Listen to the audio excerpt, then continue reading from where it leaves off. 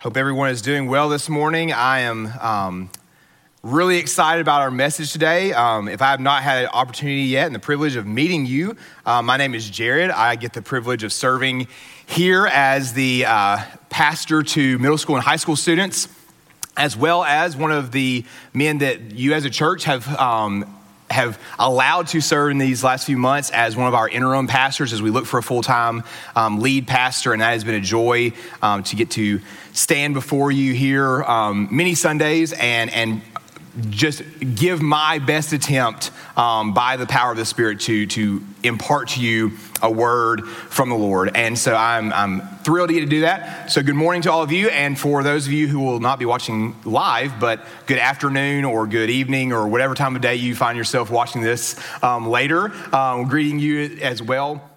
But if you haven't already, I'm really, like I said, excited about this text. You can go ahead and open your Bibles to it. It's 1 Timothy chapter 6. We're going to be in verses 1 through 10 this morning. And as you're turning there, or as you're just listening, if you already turned there, last week, John Matthews, who is a beloved deacon and also Sunday school teacher here at our church, I thought did a great job just giving us just an encouraging and challenging message from the first part of 1 Timothy chapter 5, where we looked at how we are to treat and honor one another and care for one another as a family of faith, the church, and specifically how we are to honor those who are widows, those who need extra care from the church body.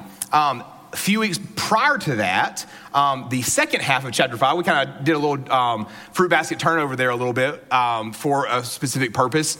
But Kyle Bryant, a few weeks before that, along with chapter 3, which deals with the roles of deacons and elders within the church, also looked at the part of the first part or the second part of chapter 5 in 1 Timothy, where it talks about the elders who are able to teach being worthy of dual honor. So we had honoring widows, honoring elders who have the ability to teach, which Paul goes on to explain. That means that they should be compensated, they should be taken care of by the church as well.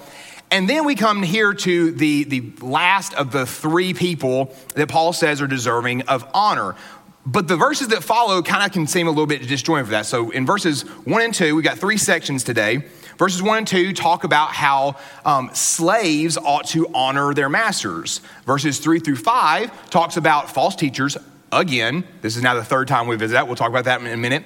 And then verses 6 through 10 are going to talk to us about the way that the church views wealth and riches, or rather, maybe even more so, the absence of those things. So the question is, how do all these relate? What is the common thread that flows through and connects these things? And I think it's really a twofold thing. And then I'm going to give you those two things. But then I want to give a kind of a summary statement that's going to be our guide for today. So the things are, one, it's Christ's sufficiency. That's the title of this sermon, is the sufficiency of Christ. Christ's sufficiency in all things, but it's specifically in these three areas. And then secondly, it's our perspective. What is our perspective on these topics? And is it being informed by the sufficiency of Christ or some other thing that we are trying to find sufficiency in? So here's the summary statement for today that's going to guide us.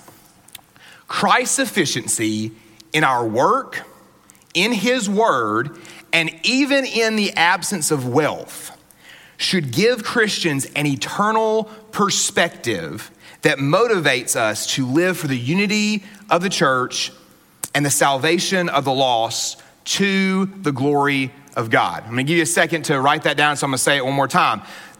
Christ's sufficiency in our work, in his word, and even in the absence of wealth should give Christians an eternal perspective that motivates us to live for the unity of the church, the salvation of the lost to the glory of God. So, with that in mind, I want to pray and ask the Lord to illumine his scriptures through his Spirit today. And then we will dive in and we're going to break these up into three sections and read each section before we discuss it. So let's pray. Father, Lord, you are sufficient, Lord. And as I stand here, I stand insufficient on my own, Lord, in so many ways. But Lord, you are sufficient. Lord, you take broken vessels, and through our cracks, your gospel shines if we will be obedient to you. Lord, would you do that today as I seek to give this church a word from you, Lord, and may you be glorified. May your church be edified. May souls be brought to salvation through your word that does not return empty or void, but accomplishes what it sets forth to do. God, Lord, we thank you in advance for this and pray these things in Jesus' name. Amen. So again, we're in 1 Timothy chapter 6, and we're going to just dive into these first two verses. So beginning in verse 1, Paul writes, "Let all who are under a yoke as bondservants regard their own masters as worthy of all honor, so that the name of God and the teaching may not be reviled.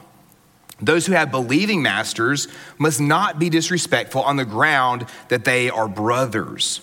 Rather, they must serve all the better, since those who benefit by their good service are believers and beloved. Teach and urge these things." Now, before we really can dive into this, we need to clarify some things and give some context. The ESV that I just read from translates a word in that first verse, bondservants.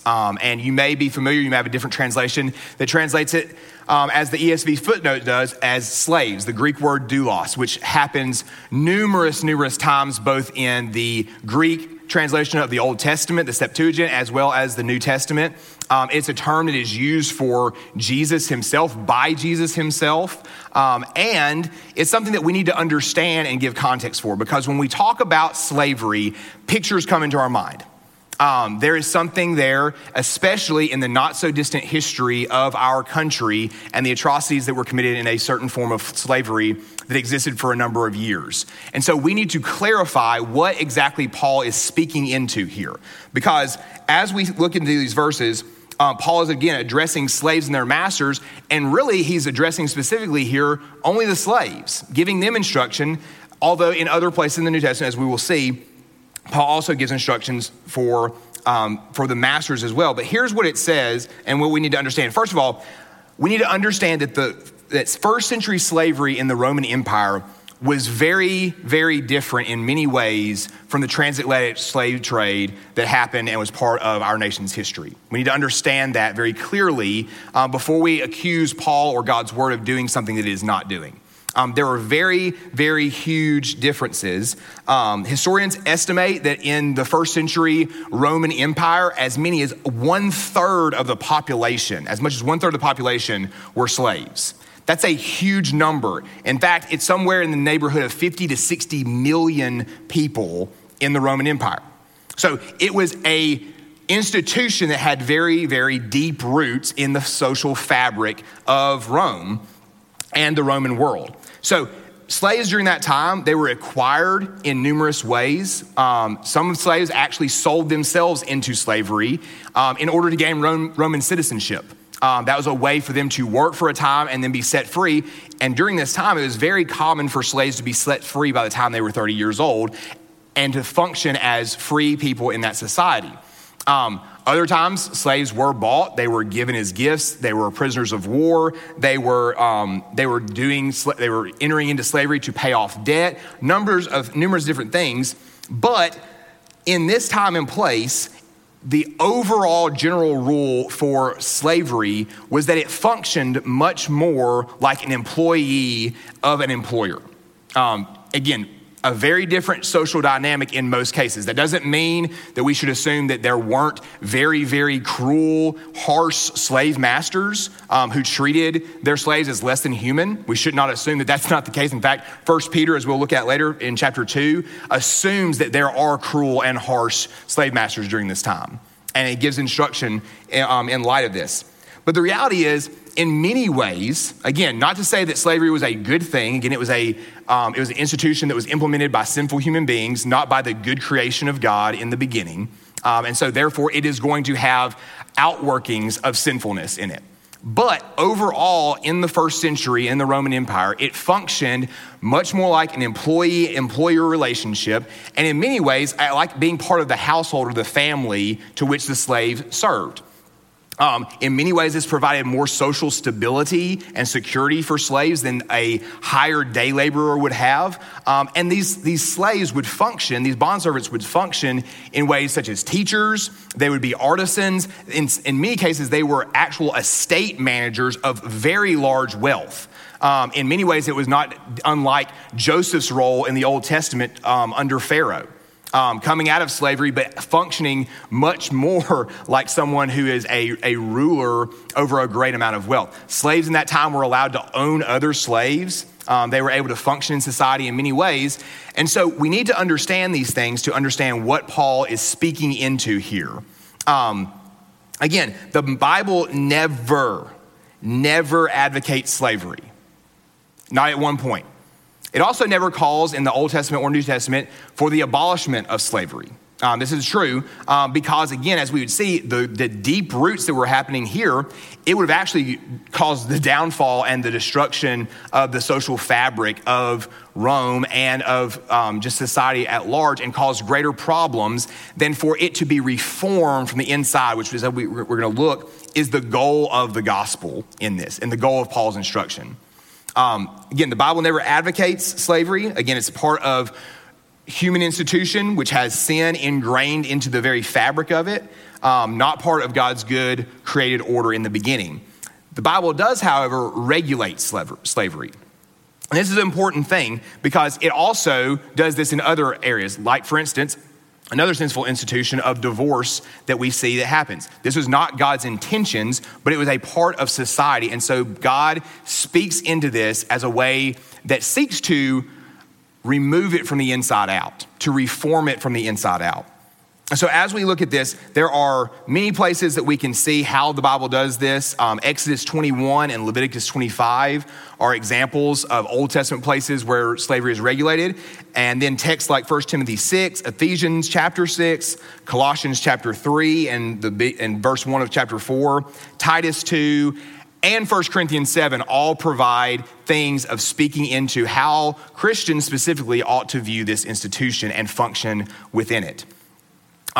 There's two other quick texts I want to mention too that I think are very, very vital for us to understand a biblical understanding of slavery, which we don't have time to go into entirely today. But those two texts are this. First, Genesis 1:27.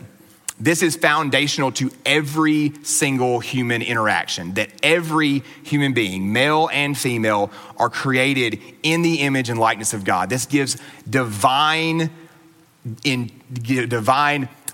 an inherent dignity to every single human being that no one has the right to remove. This is first, and this is critical. The second, though, is we saw earlier in chapter 1 of 1 Timothy, verse 10 of that, Paul lists the word that the ESV translates enslavers. Most literally, that Greek word translates to man-stealers. He lists that among those who are lawless and disobedient, ungodly sinners, unholy and profane, contrary to sound doctrine. In other words, contrary to the word of God. Enslavers, kidnappers, man-stealers.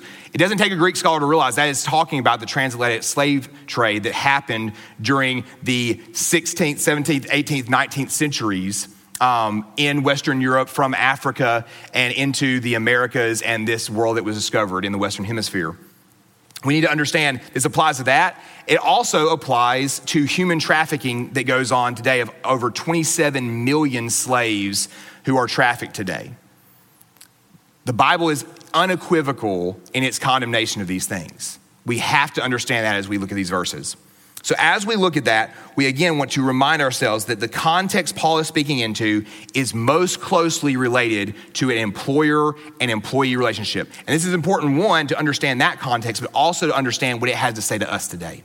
So with that in mind, I thought that was an important excursus that we do here at the beginning before we jump into the text today. But let's turn our attention back to these first two verses. And when we look at these, the first thing that we need to look to is the sufficiency of Christ in our work. Each of these two verses is easily broken down into two parts. Paul's going to give an instruction, and then he's going to give a reason for that instruction. So in verse 1, he's going to talk to unbelieving or slaves who have unbelieving masters. In verse 2, he's going to talk to slaves who have believing masters.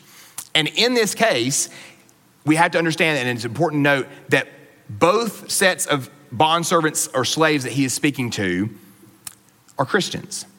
This is a Christian perspective that he is giving, regardless of the status of faith of the master.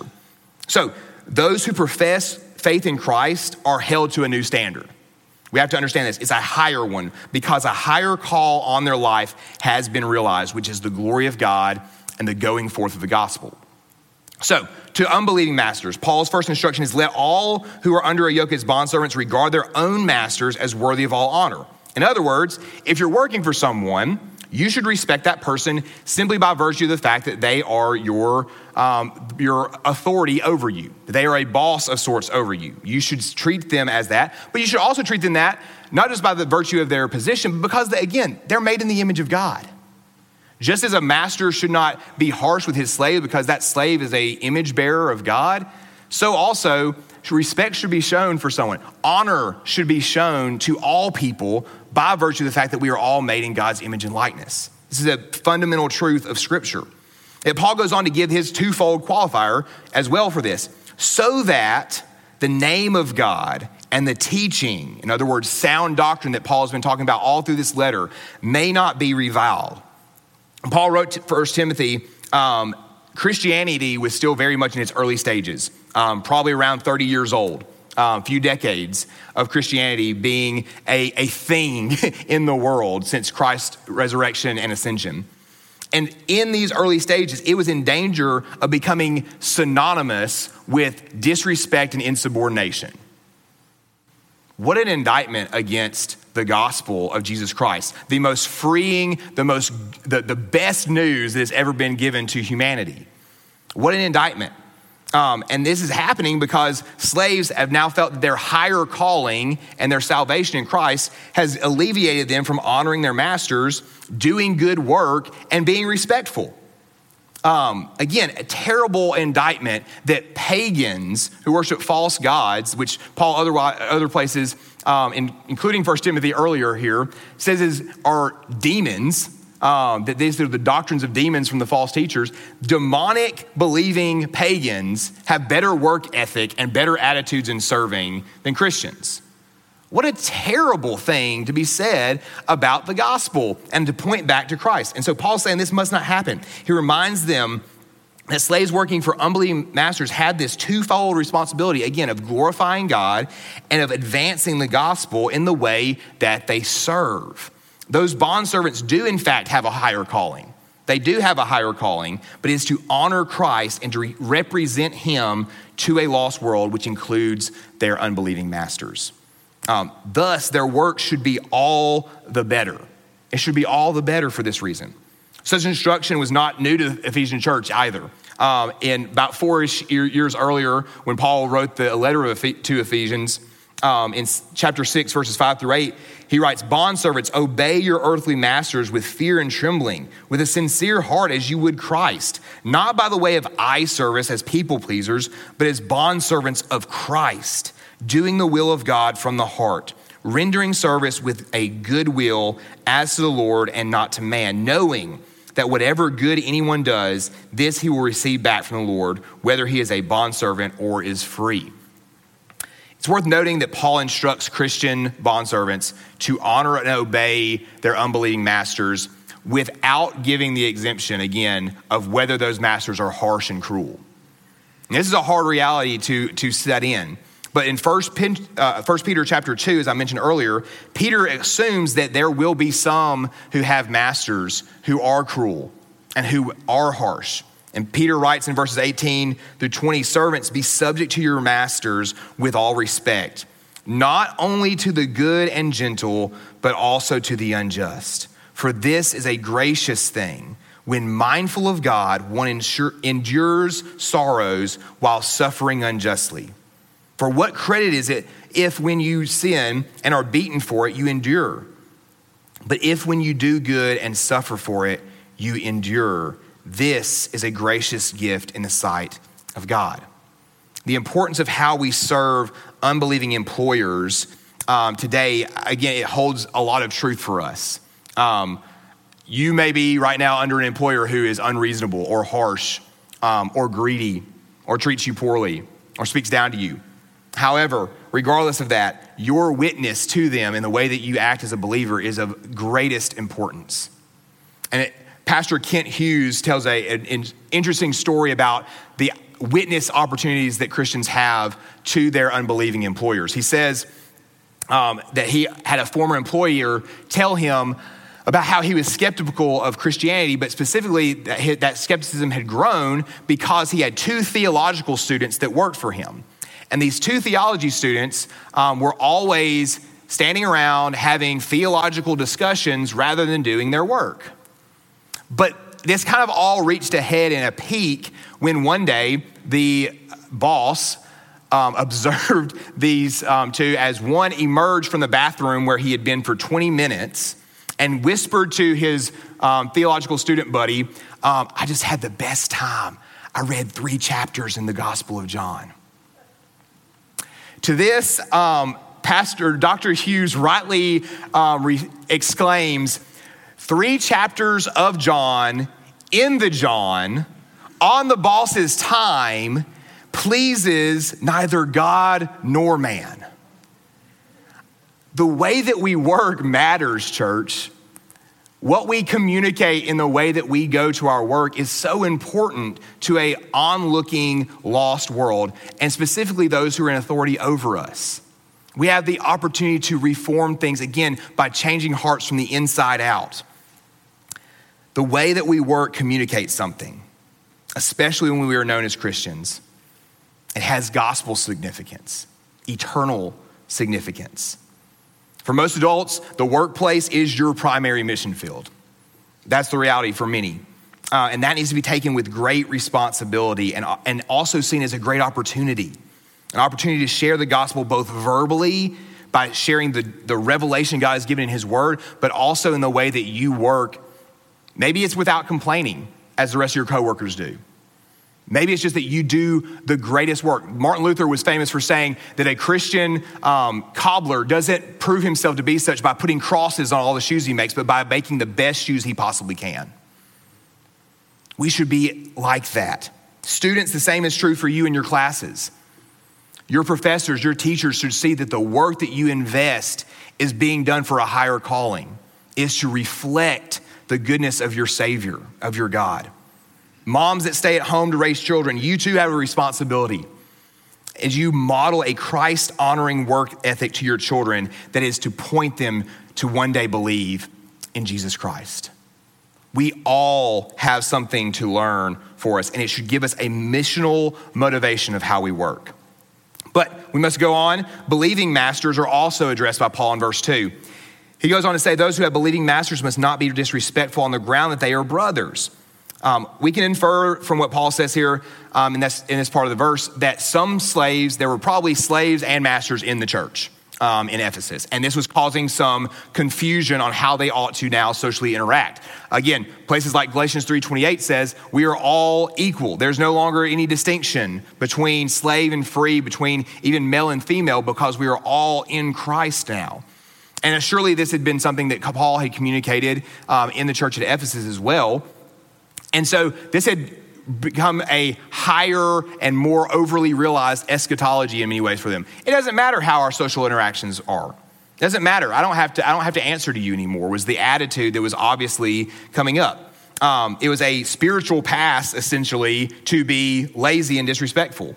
And Paul says this isn't appropriate. He says there's an onlooking world that sees this, and this is, again, a missional opportunity. They should see order within the church. They should respect. Again, just on the fact and the grounds that we are co-image bearers, that we are all image bearers of God, and now we are all brought in as brothers and sisters in Christ, should be the only grounds that matters for honor. That's what Paul is speaking of in places like Galatians 3:28. But it doesn't change and abolish those social characteristics that we have, those social relationships we have. And so Paul gives then the idea that in the second part of that verse, he says, rather, these must serve all the better since those who benefit by their good service are believers and beloved. All the more it should bring us joy to serve one another. This is just simply any Christian to any other Christian. We should be like our Savior, who served us, who we'll look at here in just a second. The fact that we are serving or working for a fellow believer, if that's your employer situation, should give you more motivation rather than less to do good work. Because again, the one who's benefiting from it is beloved. And again, that employer has a responsibility to be treating you as one who is beloved as well. Mutual faith in Christ provides the context for every relationship rather than abolishing those relationships. And this also has a missional purpose, like we've said, for an onlooking world who is looking to see how we treat one another within the church. This is so important. But we also see that there's a great importance that we should understand of how masters then treat their slaves, like we said. The ones they have authority over, again, they're both made in the image and likeness of God, but also Colossians 4:1 and Ephesians 6:9 are places where Paul clearly states that both slaves and masters have the same master who is in heaven. And with him, there is judgment without partiality. This is great news for all of us because, again, there is no relationship where we have the past to show honor to one another. This is something that we're all called to do. Slavery has always been an institution of man and not of God. And thus it has been a sinful system. And it's made more sinful, again, by the fact that there are individual sinners contributing their sin to it. That is the reality of slavery. And for this reason, though, many people have asked, since it is a sinful institution, why does the Bible not teach that it should just be abolished entirely? And to this, I would give us, I think, the word from the Word of God, two quick reasons. One, Christianity is not primarily aimed at social reform. It's not. The Bible indicates that in no way. It is primarily aimed at personal redemption. Doesn't mean that social reform doesn't matter. Doesn't mean that we shouldn't be about reforming it from the inside out, but it is person-to-person relationships of sharing the gospel of Jesus Christ. It's not going to die out or be abolished one day. It's going to reign forever in his kingdom. We have to have an eternal perspective on this. Human effort at social reform can only replace one broken system with another. It's the reality of it. And Adam and Eve are perfect examples of this. They were given a perfect system and they broke it. How do we think that our sinful states would bring anything else? We're starting not from a perfect system. We're starting from many ways in a broken, very broken system, as all human institutions are. But we have an opportunity. We don't need a better system. We need a Savior who can give us new hearts. That is what we need. Every individual needs. It is clear throughout the scriptures. The gospel works from the inside out, changing hearts, replacing hearts of stone with hearts of flesh. This is the gospel. This is the word of God. And through this, it changes the way that we relate to others in society and in its systems. This is the way that the gospel brings something that our efforts never can. We are to be faithful in proclaiming the goodness of Christ to those that we have the opportunity to do so. Social reform ultimately only treats the symptoms, but the gospel roots out and remedies the disease. Social reform only and ultimately only treats the symptoms. The gospel roots out and remedies the disease. So secondly, the other reason that I believe that the gospel and the Bible does not call for just an absolute abolishment of these things is that the essence of Christianity is that our master, our king, our Lord made himself our servant. And so in turn, we gladly become his slave. Here is where we see, in spite of all of its horrors, the concept of slavery serves as a broken vessel through which the light of the gospel can shine. It shines through the cracks because the light of the gospel is brightest in the darkest of places. Calvary, the cross, is the greatest proof of this. And as we look to our Lord, again, I'm not speaking about the abusive acts that the Bible clearly condemns unequivocally, I'm not speaking about the atrocities that have happened through slavery. I'm not speaking the 27 million who are trafficked today. By the way, of those 27 million, about 20 million, over 20 million are women and girls. And also to add to that, roughly 14 million are minors. The Bible speaks unanimously in its voice and in its text against harming and exploiting people in general, but especially the vulnerable. We have to be clear about this. I'm not speaking about those atrocities. I'm not speaking about those wrongs against human dignity, but I am speaking about the state of servitude and making ourselves lowly. This is a call to Christians. It is. For to place ourselves above servitude is to place ourselves above Christ. We have to come to grips with that reality.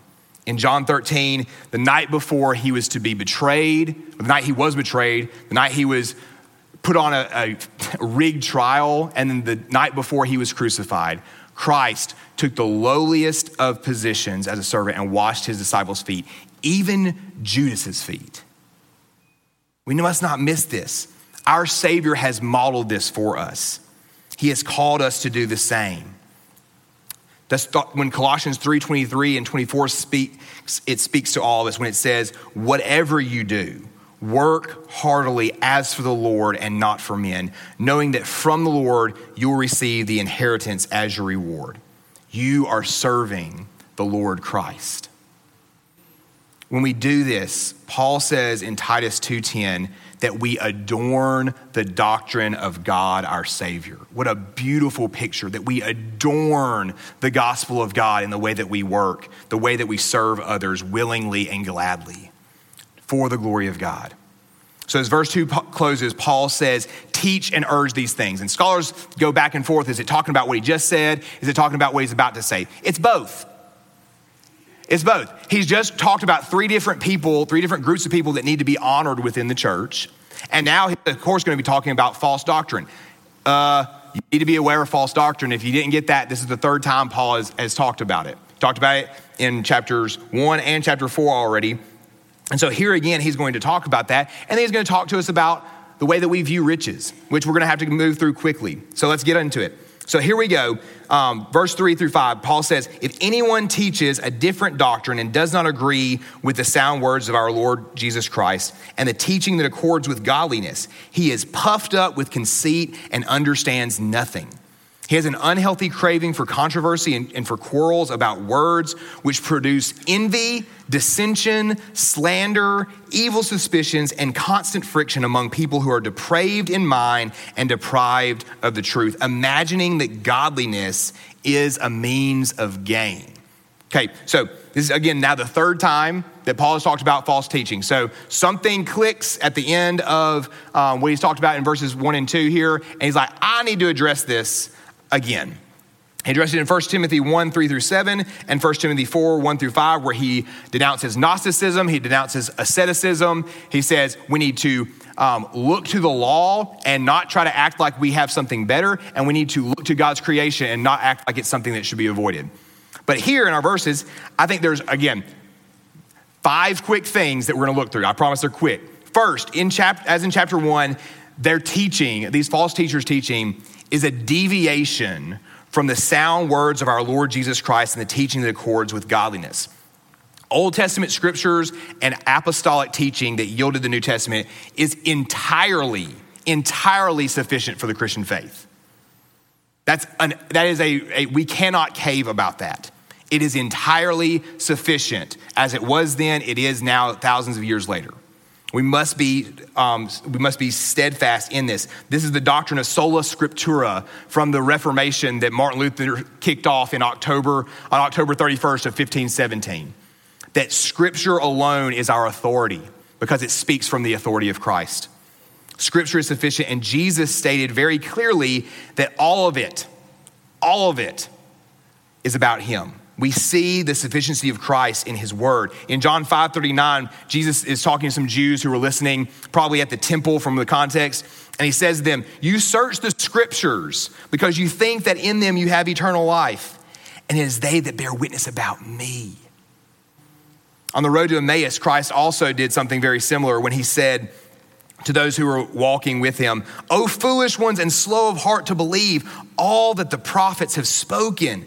Was it not necessary that the Christ should suffer these things and enter into his glory?" And the next verse 26, he says, "And beginning with Moses," or verse 27, sorry, "and beginning with Moses and all the prophets, he interpreted them in all the scriptures, the things concerning himself."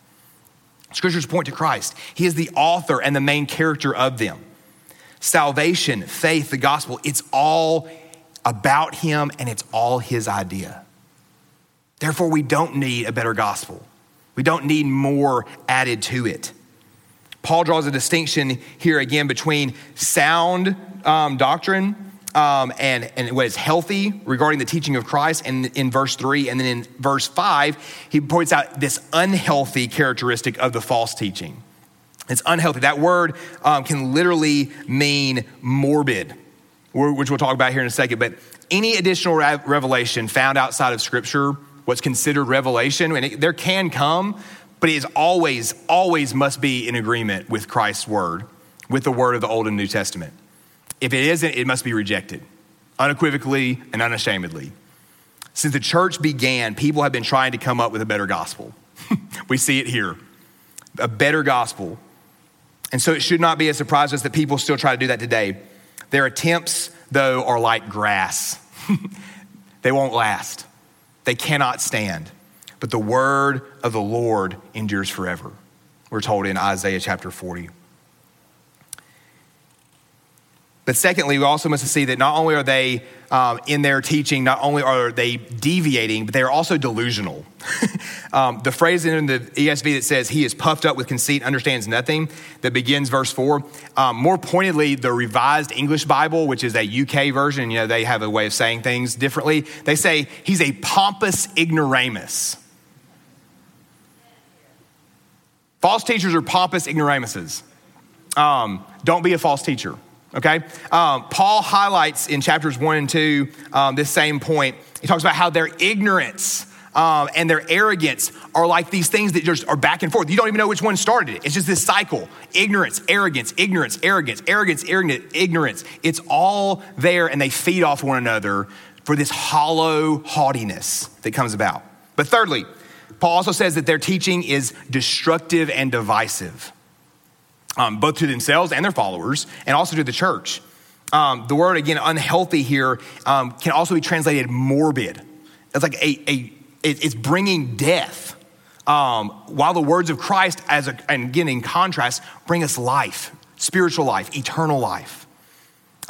This is something that's a stark contrast. And this craving for controversy and quarrels stands in stark contrast to our Lord, who in John 17, the night again of his betrayal and before his crucifixion, prays that we would be one. So different. Jesus taught that we would know false teachers by their fruits. And Paul says here that these false teachers produce envy, dissension, slander, evil suspicions, and constant friction. We know them by their fruits. Fourth, though, Paul teaches Paul says that these teachers leave their followers depraved and deprived because they themselves are actually depraved in mind and deprived of the truth. Romans 1:18 through 32, we're not going to turn there today, but it is what my preaching professor called one of the sewers of Scripture, because it lays out in gruesome detail the sickness and the depravity of humanity in our sin. It is a gruesome reality, but it's one that we have to look at because it results from suppression of the truth, Paul says early on in those verses. Suppression of the truth, pushing it down as if it doesn't exist. It's the idea of, someone pops up out of the pool and you dunk them back down because you don't want to hear what they're about to say. That's the kind of thing that Paul's saying, suppressing the truth, not to be heard. The bad news that is necessary to enable us to see that the gospel is truly good news. That bad news is that every single person is in captivity to depravity.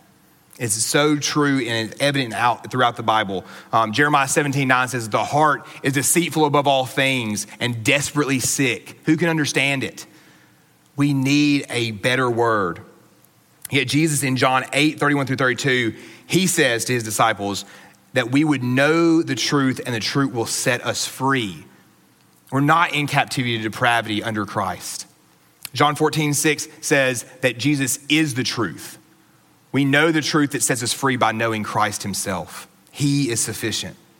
And in contrast, once again, Paul says these false teachers deprive people of the truth instead because they don't even know the truth themselves. How can they give it to anyone else? But fifthly, Paul also says that these false teachers are dollar-driven. Okay, I get it. They didn't have dollars. I understand. Maybe denarius-driven, if you want to put that in your nose. Whatever. You get the point. They are motivated by money. I had to go with all the D acronyms. It's the Baptist way. Like televangelists and preachers of the prosperity gospel today, they are motivated by their own lining of their pockets. And they teach others to value the same thing. Paul says it's an abomination. Here, they think that godliness is a means of gain. The Greek word used here and then Paul's comments that are going to come here in just a second in verses 6 through 10 make it clear that Paul is referring to financial gain. There's no doubt about this. Their hearts were not set on true godliness, but on a godliness that they had contrived to get themselves rich. Once again, the contrast to Christ could not be greater. As 2 Corinthians 8:9 says, "For you know the grace of our Lord Jesus Christ, that he, though he was rich, yet for your sake he became poor, so that you by his poverty might become rich, spiritually speaking, eternally." Jesus left his throne as king of the universe to be born into a poor family from Nazareth. He never owned property. He died with no possessions, and he was laid in a tomb that wasn't even his. Jesus clinged to nothing in this world, but he brought salvation to it through his poverty. Jesus was truly poor in this life, yet he became to make us rich in him. Not in a financial sense, but in a spiritual, eternal one. And that's far better, church. It's so much better. Christ's word is sufficient because Christ himself is sufficient. As Paul told the Galatians, if anyone is preaching to you a gospel contrary to the one you received, let him be accursed. He said, even if us one day were to preach something different, or an angel from heaven, let them be accursed. In other words, if anyone proclaims anything but the sufficiency of Christ, let him be accursed. He knows not of the sufficiency of our Lord. So in his commentary, as we kind of wrap this up and move on quickly to our last point for today, John Stott says that Paul gives us in these three verses, 3, 4, and 5, three practical tests to evaluate all teaching by. Number one, is it compatible with the apostolic faith of the New Testament? Is it in line with that? Does it agree with that? Does it submit to that? Secondly, does it tend to unite or divide the church? Christ unites. We divide. Make no mistake. Thirdly, does it promote godliness with contentment or covetousness? Which brings us into our last point and our final section for today. Is it contentment or is it covetousness? Paul's going to address both. The sufficiency of Christ in the absence of wealth.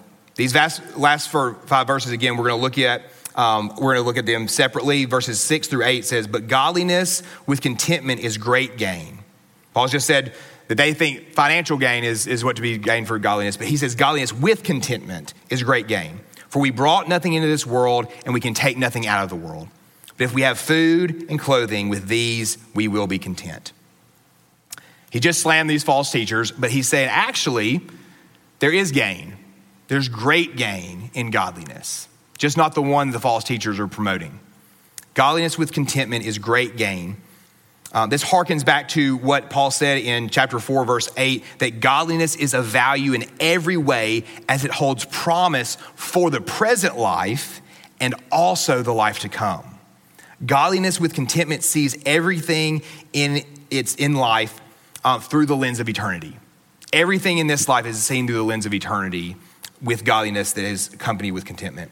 So Paul then roots this statement and the reality that Job spoke of in Job 121 when he says, naked I came from my mother's womb, and naked shall I return. The Lord gave, and the Lord has taken away. Blessed be the name of the Lord. So what Paul says when he says, we brought nothing into the world and we can take nothing from it. Y'all, Job was a baller, by the way, if you forgot. It wasn't Job was saying this after everything had been stripped from him when he basically had nothing anyway. He was like, well, didn't really have that much to begin with. Job was one of the richest men.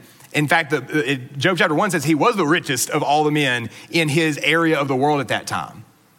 He had great possessions, and he still understood what Paul is saying here, that even the greatest of wealth will one day be left behind. We didn't bring it in, and we won't bring it out. Bill Gates, Jeff Bezos, and Elon Musk will all one day be just as dead and own just as much as the poorest of the poor in Calcutta, India. That's the reality. It's just traveling luggage for us Christians, though.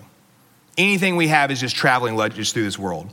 So instead of striving after riches that will not last, Paul says, if we have food and clothing, with these, we will be content. We don't have time to turn there today, but Jesus talks about this in Matthew 6, and I'll briefly talk about how, look at the birds, look at the grass. They lack nothing that they need. God adorns the grass beautifully that one day is there, and then the next day it's thrown into the fire because it's cut. It says, if God provides for his creation, how much more will he provide the things that you need? Don't be obsessed with him the way that those who don't know God are. Don't look like the world and the things that you chase after and pursue. You have something far better that is offered to you. Jesus and Paul are, of course, advocating that someone be content with just being destitute or being in abject poverty. That's not what he's talking about. Rather, Christians ought to be content with having enough. Enough. A life of modesty. After all, why do we need exorbitance? Why do we need excess if we can't take it with us anyway? If it's all going to be left behind, why do we need it? This is why Jesus says earlier in Matthew chapter 6, verse 20, to lay up treasures in heaven, because only those treasures will truly last. Only those will last. In his book, The Treasure Principle, Randy Alcorn says something that I thought was just profound. It's shot right into my heart. He says, each day brings us closer to death. If your treasures are on earth, each day brings you closer to losing them. Each day brings you closer to losing them. I think it was the same kind of understanding that the missionary and martyr Jim Elliot had when he said, he is no fool who gives what he cannot keep to gain what he cannot lose. What a motivation for the way that we should live our lives. But you may be sitting there thinking, okay, contentment. Okay, I get it, Jared, fine. But where do we draw the line with that? I mean, is it always wrong to want nice things? Is it always wrong to desire those things? I'm so glad you asked, because I have two things I think are very helpful to us as we look at this. Number one is the evangelical commitment to simple lifestyle. It was drafted in Manila, South Africa in 1989 by a council that met there. I think it's a great framework for us to start with. It says, we resolve to renounce waste and oppose extravagance in personal living, clothing and housing, travel and church buildings. We also accept this distinction between necessities and luxuries, creative hobbies and empty status symbols, modesty and vanity, occasional celebrations and normal routine, and between the service of God and slavery to fashion. Where to draw the line requires conscientious thought and decision by us together with members of our family. The other thing I think that is helpful is what Paul writes in verses 9 and 10 as we close today.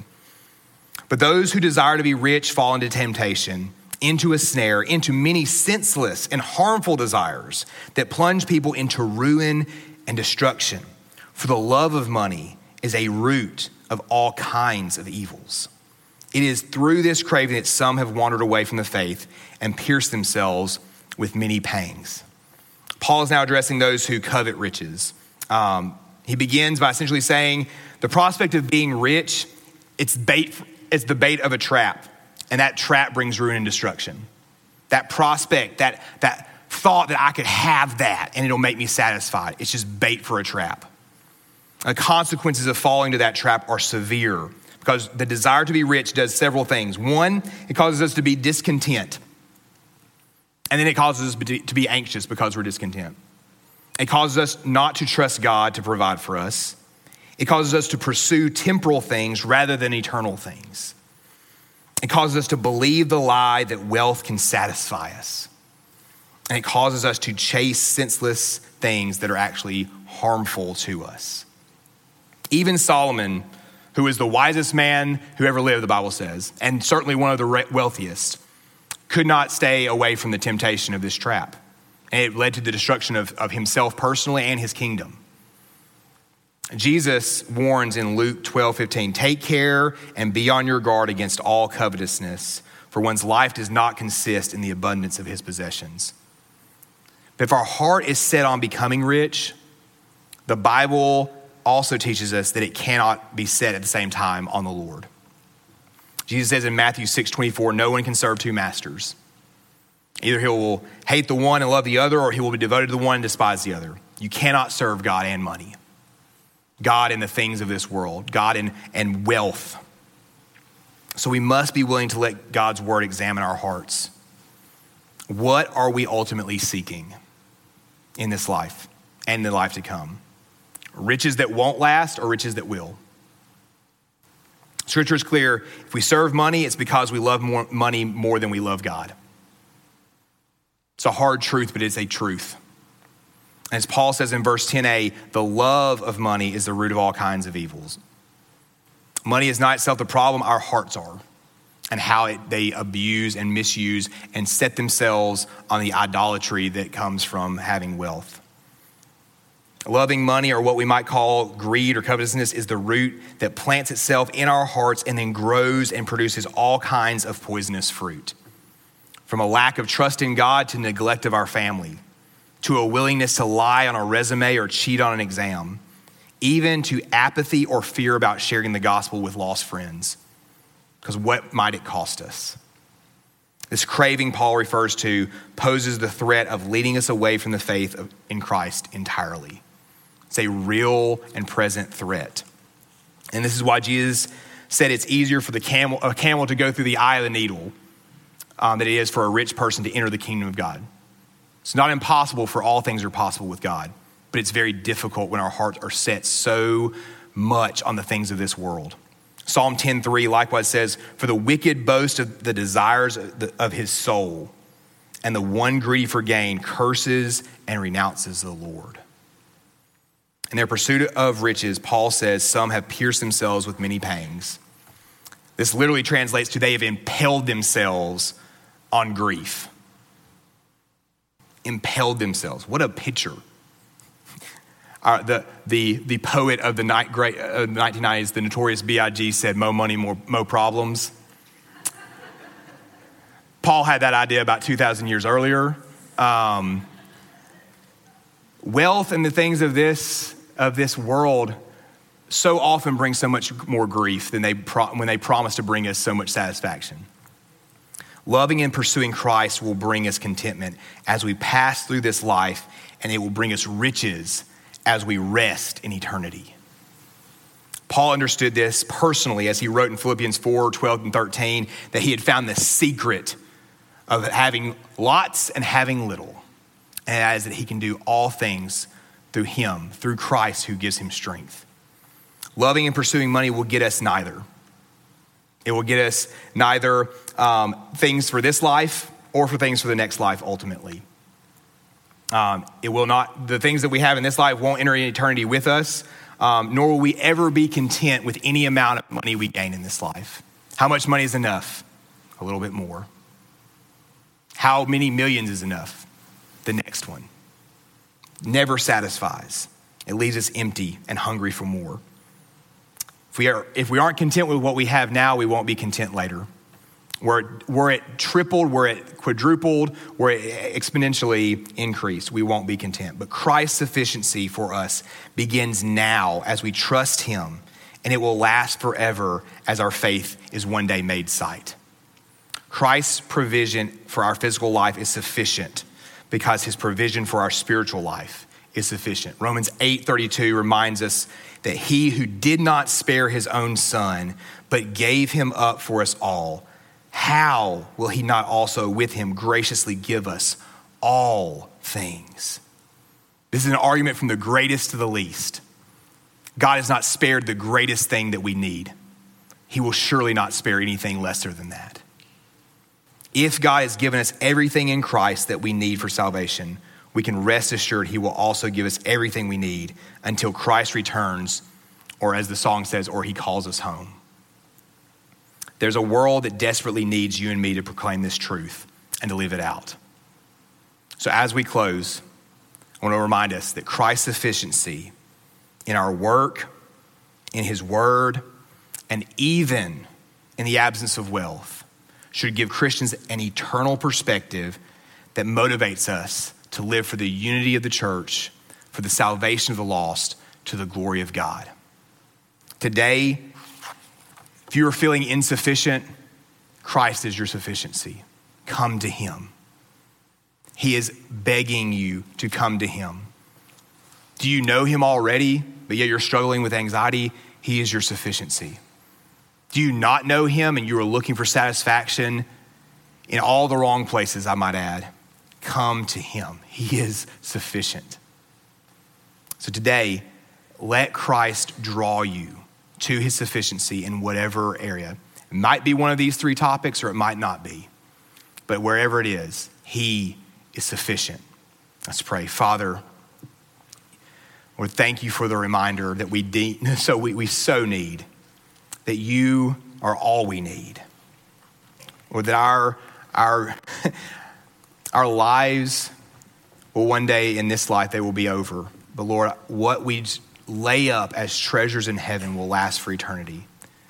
Lord, let us set ourselves on that. Let that inform the way that we perform work day to day, the way that we speak, Lord, with urgency, Lord, not knowing the day or the time that you will return, and us all knowing people who need the gospel. Lord, give us an urgency. God, let our lives show that we don't value the things that are going to pass away in this world, but we value the salvation of souls and the glory of Jesus. Lord, give us strength, for we are weak. Lord, let us set our minds on the truth of your word, knowing that you are in all ways sufficient for us. Lord, draw us today to you. Praise things in your name. Amen.